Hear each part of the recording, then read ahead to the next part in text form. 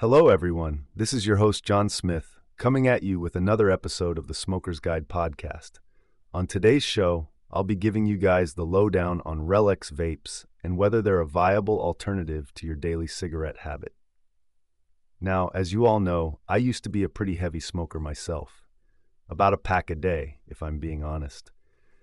But after years of coughing my lungs out, I decided it was time for a change. That's when I came across these RELX pods that have been taking the vaping world by storm.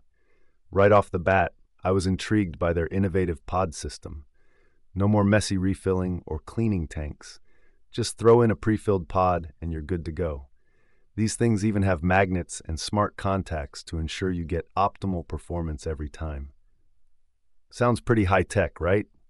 But my biggest question was, could a tiny little pod really replace an entire pack of cigarettes? Well, according to RELX's specs, each pod is supposed to give you around 650 puffs of satisfaction. And doing some numero crunching, I figured that equates to about 2 to 3 packs worth of smokes. Needless to say, my mind was blown.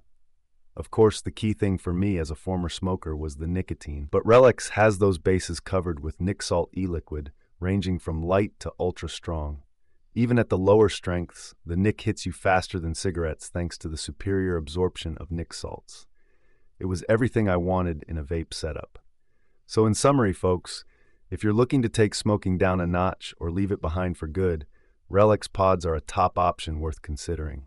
Mess-free, long-lasting, and delivers all that nicotine goodness.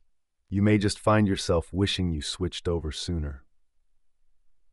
Well, that about wraps it up for today. As always, I'm happy to answer any other questions you may have below.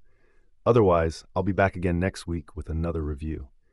Until then, happy vaping and stay safe out there. This is John Smith signing off.